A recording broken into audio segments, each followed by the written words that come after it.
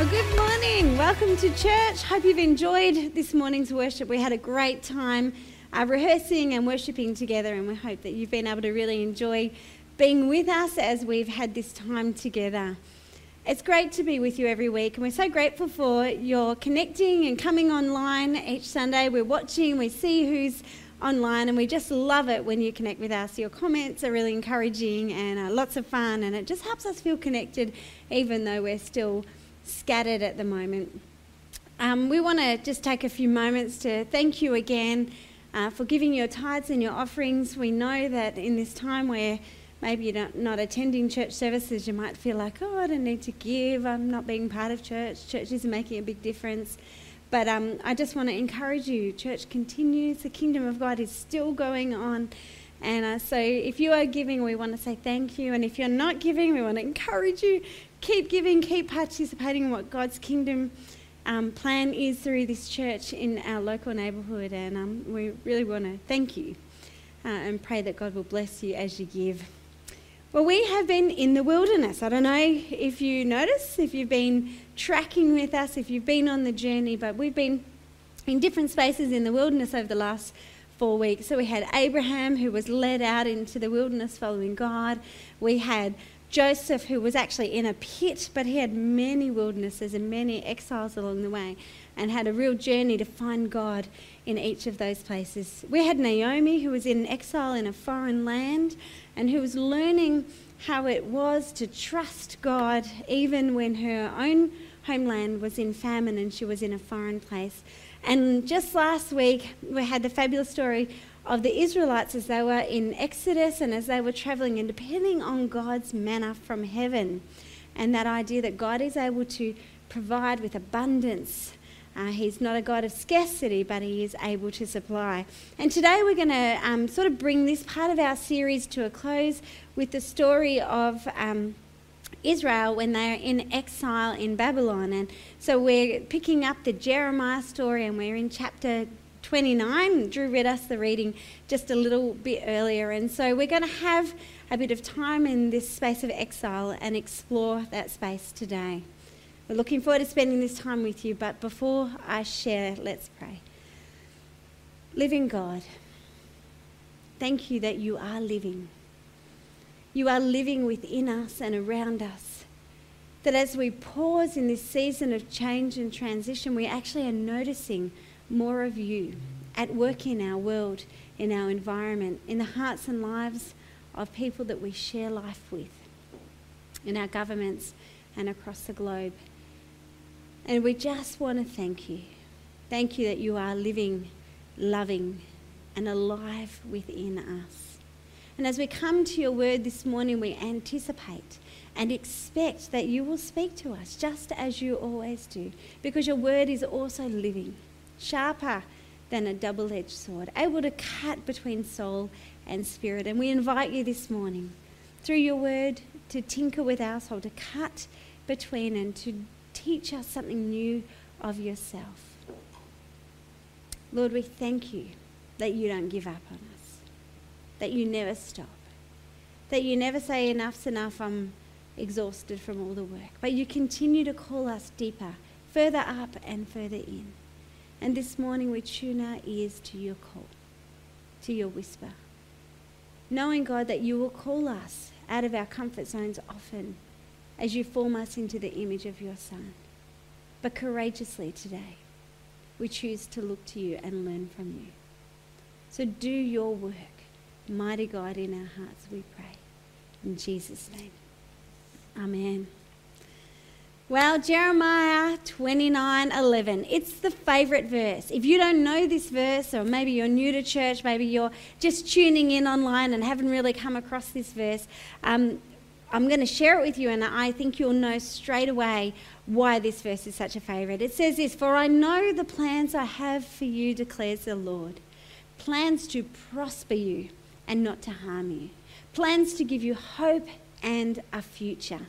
This is one of those kind of verses we like to stick up on our wall, wake up in the morning, remind ourselves that God is with us. His plans are for us and his purpose is for us. And it's a fabulous verse, and it does really stand alone as a great promise to us. And I know some of us in small groups have been thinking a little bit about this verse over the last few weeks. It's a fabulous promise of God. But it is a verse that is found, interestingly enough, in the middle of a passage, as verses often are, and it has a context and a story. And so today, as we look at this passage, we're actually going to pick it up in the midst of its story, because its story speaks to our story. It gives us an opportunity to step back, to have a wider look at God's story for us and to learn something about it. So here is the context of this passage. Israel, God's people, God's beloved children, are in exile in a place called Babylon. They've been carried off, and they've been carried off because they have been disobedient to God for hundreds of years. And year after year, God sent his prophets to warn them to change their ways, to turn their hearts back to him and to follow his calling to live in his covenant. But all these years, Israel has stubbornly refused. And so God's promise in Deuteronomy around his covenant that if they disobey God, that he will allow them to be taken into exile has come to pass. It's not a happy time for Israel. It's not a positive time. It's not a time where they say, yes, I'm a child of God. It's a time where they say, where is God? Things are hard. I can't believe I'm in exile. I can't believe everything I loved, everything I enjoyed, everything I lived for has been taken away from me. And there was sorrow and mourning and weeping by the rivers of Babylon. And into this space, two prophets speak. The first prophets are the false prophets. And the false prophets say this, don't worry, won't be long. Before you know it, we'll be back in our promised land. Everything's going to work out okay. So you know what? Just have a little bit of time with a hall pass. Doesn't really matter what you do in this time because it's just a little blip. So you can use this time however you want. You don't need to be in deep relationships. You can do whatever you want. You know, you don't have to contribute to the city. Just cruise. Take what you can get. Won't be long. Wait. Sit on the couch. God will take you back to your land. And if you know the concept of a hall pass, it's kind of one of those get out of jail free. You can do anything naughty you like and nobody's really going to care. And that's kind of what these prophets were arguing. They weren't God's prophets. They weren't speaking God's words. And they were really just trying to make people comfortable. And I've heard prophets like that. In fact, I might have even been a prophet like that. Just wait, it'll all be okay, just be at peace. And you know, there is a time for waiting and being at peace.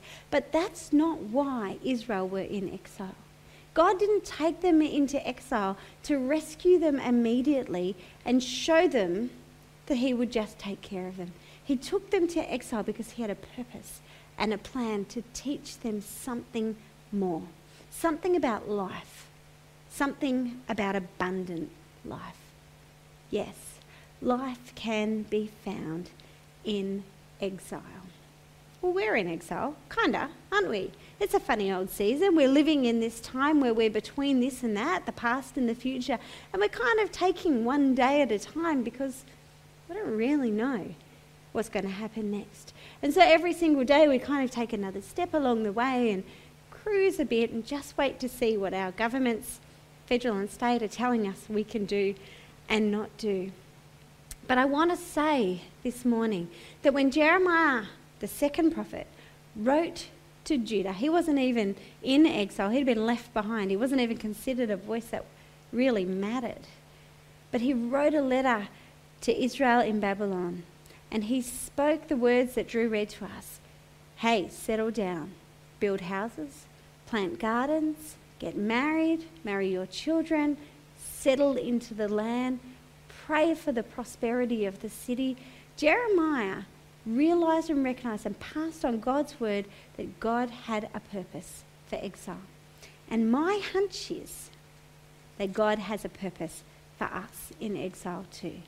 We don't want to miss this. We don't want to scooch through the exile period watching Netflix and passing the time. We actually want to live every day, even the exile days, on purpose, just as God wants us to. So what did God say through Jeremiah that he wanted us to do? What can we learn? What can we take with us in our exile and put into practice in the same way? God did two very serious works for Israel. You see, they were taken into exile for 70 years. That's right, 70 years. And God promised from the beginning it would be that long, and he brought them back exactly at that length of time. And we'll come to that story a little while down there, a few weeks away. But God took them intentionally into exile, and he took them really for a lifetime span. In the Old Testament we hear the reference, you will live for 70 years and 10, that's 20, 40, 60 plus 10, 70 years. That's a lifetime in Israel's kind of idea. And so God took Israel into Babylon for a generation because he wanted to teach them a new way of thinking. And the new way was around who they were. They'd forgotten. And we've talked a little bit about this, but Israel had forgotten who they were, and they had forgotten who God was. And so when he took them into exile, what he did was he taught them and retaught them these things. So the first was this introduction to the search of knowing who they were. Who was their identity? And in many ways, Jeremiah used the great ideas from Genesis chapter 1 and 2, where God says to Adam and Eve, here's the garden, be fruitful, steward the earth, multiply. This kind of idea of live well, live in my abundance, steward and work and enjoy the life that I have given you. And in many ways, Jeremiah recommissioned Israel to do the same. So I've got three thoughts around their identity that Jeremiah really wanted them to pick up while they were in exile. The first was contribute. So Jeremiah says, build houses, plant gardens. He's identifying that in our humanity, we're actually created to live in moments. It's time to unpack, he says to Israel. It's time to settle into the neighbourhood. It's time to say, if this is my home, I'm going to participate in this neighbourhood. I'm going to live in this exile to the best of my ability. And so he really encourages and stirs Israel not just to wait out the exile, but to plant deep roots in their local neighbourhood. Historians would say that this was Israel's most creative time. It was one of the best times of flourishing, where Israel began afresh to write songs, to read scripture, and not just read scripture, but write commentaries on it to gain an understanding of who they were and to really explore the way that God had made them, rather than being caught up with all the frou-frou and rah-rah and hoo-ha of life. You know, those words that mean all the stuff of life. That had all been stripped away, and so as a result, they're really able to pursue the who God had created them to be. Not only were they creative, but they were living into their vocation. You see, God has called each one of us to different things in life. We learn that as we see the body in many parts in Scripture, and we see how in the church we all have different things to do, but not just in the church. On the earth, God has shaped us in all different ways so that we might participate in his kingdom on earth. So some people are great musicians. This is not me. I wish it was. But God has crafted some people for this task. It's part of their life call or their vocational shape. Some are craftsmen, builders, creators, makers, artists. What about the technological builders? Those who understand things in IT that I don't even understand the words they're using. There's such a broad range of the who we are. And sometimes we miss the who we are because we're so busy chasing the things our world says we need. And that was definitely the case for Israel. So God said, find your vocation, discover afresh yourself and live into that space. Don't just wait it out. Don't just waste time. Don't just binge watch tally, but live. Don't just drink wine. Don't just overeat. Don't just sleep all day. Live. Get up and be useful contributors into the life, even in exile. First one, contribute. Second one, connect. So then Jeremiah says, marry. Have your children marry. Have children. Settle into the land. Build relationships. Connect. God wanted Israel not to live in exile in isolation, but to build deep relationships. So I've used this word connect. We use this in our statement, love, connect, grow. This idea of having deep and strong relationships both with one another and with Christ. We want to connect the crowd and the core to Christ. And so this idea of connect is something that Jeremiah was really commissioning afresh Israel. Get into community, live in community, love one another. Now that's not easy in exile. And I don't know about you, but I find relationships a little bit difficult in exile. It's tricky. I live with the same 4 people and they live with me. And we bump into each other all the time. Maybe it's the same for you. Maybe it isn't. Maybe you've got a very peaceful household. But I've observed on our TV that advertising around domestic violence has increased because people are living under pressure together and people are banging into each other. Jeremiah says, build deep relationships. And this is the stuff that Jesus talks about. This is the stuff he calls us to. A life of humility, a life of sacrifice, a life of surrender, of loving the other at your own expense, patience, kindness, gentleness, truth. These words are not easy words, but this is the work God is wanting to do in exile, to build strong and deep relationships. Contribute, connect, intercede. So then God says through Jeremiah, pray for your city, pray for your neighbourhood, pray for your captors, your enemies. Pray for your city to prosper. There's this instruction that God wants not just for us to do good things and to love one another, but to extend ourselves by trusting God to be at work in the broader community. This is the mission of the people of God. We are instructed regularly to pray. Pray for our enemies. Pray for our leaders. Pray for one another. Pray for our children or our partners or our marriage. Pray for our parents, grandparents, neighbours. Pray for those we don't know but we see on the news. Those that are struggling in our global neighbourhood.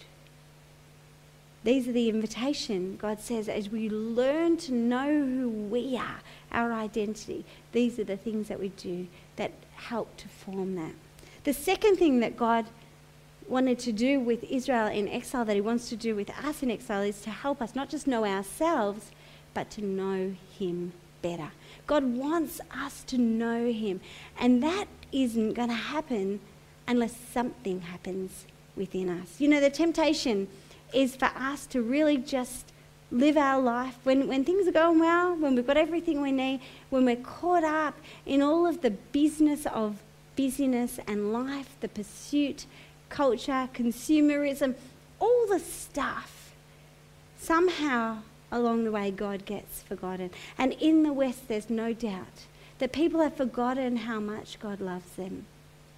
And they've been sold a counterfeit, that the stuff of this world will meet their needs. But in exile, the truth that only God can truly meet their needs is what is revealed. And I believe God wants not just us to know him, but our world to know him. And through this difficult time, God is revealing himself and calling people back to himself. So what is his message and what do we need to do? So first, believe. God's message is this: I know the plans I have for you, declares the Lord. Plans to prosper you and not to harm you. Plan to give you hope and a future. Do you need to hear that today? Do you need to hear that the God of heaven's armies is working to prosper you? That heaven is open to you, that the heart of God is for you, not to harm you, but to bring you hope and a future. This is God's truth. This is God. A lot of people want to say a lot of things about who God is. A lot of people want to measure God on the people of God and how they behave, and boy, have we fallen short. This is who God is. Simply put, God is for us. The work that we need to do is to believe him. We want to get to know God, we've got to start to believe the things that he says about himself. So if he says, I'm for you, we've got to trust him. We've got to trust that that promise is true and that it stands firm. And if today you're watching and you're not sure, if today you're wondering, well, where has God been all this time? I want you to be assured that God is for you, has always been for you, and is working towards your prosperity, to your future, to your hope, to your restoration, to your new life. You've got to believe it. Step up. Say a little prayer. God, I believe it. Help me to believe it a bit better. You know, I have to pray that prayer sometimes too. Sometimes I feel like it's all on me to make stuff happen. That my future's hanging on the decisions that I make. That if I make the wrong move, maybe things will go wrong. But Scripture invites us to believe God's promises and to stand firm in them. The second thing Scripture tells us to do is not just believe, but to go after God, to press in, to pursue God, to chase after him with all we have. Now, this is a challenge for an apathetic country. You know, we don't run for a lot of things, maybe for prize money or honour, maybe to get an ice cream at the front of the line. We don't really push ourselves, maybe for success, maybe so that somebody might say you're amazing. But in our culture, we don't push ourselves. We have so much given to us that we quite often don't go out of our way for something that really matters. But God says, seek me and you'll find me if you seek me with all your heart. It's not that God holds him back because he doesn't want to be with us, but he wants us to actively pursue a relationship with him. His heaven is open to us, but he will not force himself upon us. So if we want to know God, then we've got to get off our couch and onto our knees. We've got to get out of our routines and try something new. We've got to make an effort that is not just a mindset, but actually a shift of heart. Seek me with all your heart, is what God says. He's calling for the deep relationship, the true desire to know him. Believe, chase after, and expect the breakthrough. This is the promise of God, that when we walk with God, his promises will come to pass. He is reliable. We sang this morning, great is thy faithfulness. It's a great old hymn. God is faithful to his word. His promises are true. He will come through. He is not slack concerning his promises, says the Scripture. He is ready with a breakthrough. And the day will come if you go after God. And if you go after God even with the deepest concerns, the desperation, the pain and sorrow, the fear and worry, that God will bring a breakthrough. You can count on God for this. This is what Israel needed to learn. This is what they needed to learn in exile. They had forgotten that God's heart was for them. They had forgotten that they would know God only if they chased after him. They had forgotten that God was good for his word and that he would do exactly what he promised at just the right time. And he did. The day came just as Jeremiah said it would. 70 years later, where God gathered his people out of Babylon and brought them back to Israel. It seems ridiculous, impossible even, that a king would release his captives to their nation. Not even a godly king, King Cyrus, not even a man after God's heart, but he did, because God is not slack concerning his promises. He is able to bring a breakthrough. I don't know what breakthrough you need. I don't know what breakthrough you hope for, but maybe are terrified to pray for. I don't know what breakthrough you long to see, but are yet to see it come. But I want to say to you this morning, exile is the best place to see that breakthrough come to pass. Because in exile, as we begin to really know God, as we begin to believe him with all of our heart, as we begin to press into him and chase after him, then God brings about his breakthrough. So, how are you going in your exile? I mean, it's not fun. Nobody likes an exile. It's not the best place to be. But my goodness, how exciting, how wonderful to know that God is both forming us to know ourselves. Contribution, connection, and intercession. That's how we get to know ourselves, and then believing, chasing after, and trusting for the breakthrough. That's how we get to know God. I'm excited about what God will do through this exile within us, the people he loves, what he will form within us. I want to encourage you, don't sit back. Don't wait out the exile on the couch with the Netflix and the ice cream.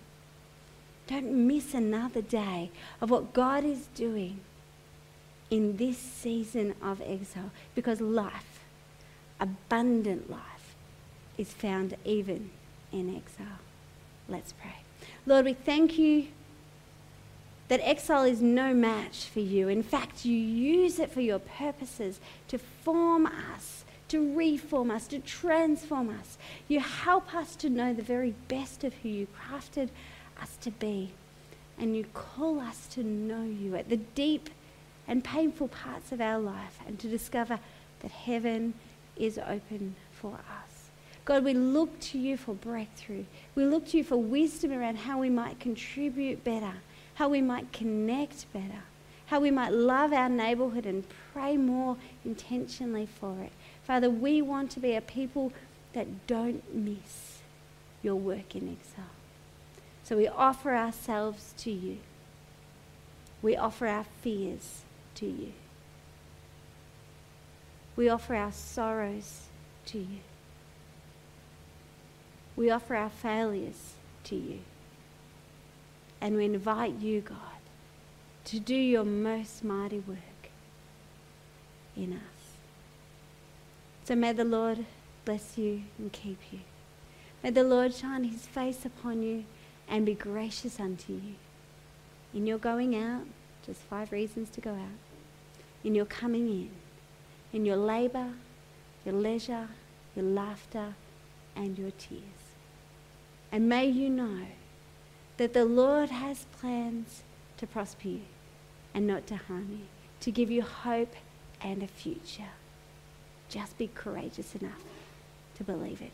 Amen. Go in peace, my friends. Thanks so much for joining us. Have a wonderful week. We look forward to catching up with you again next week. God bless you, and we'll see you later.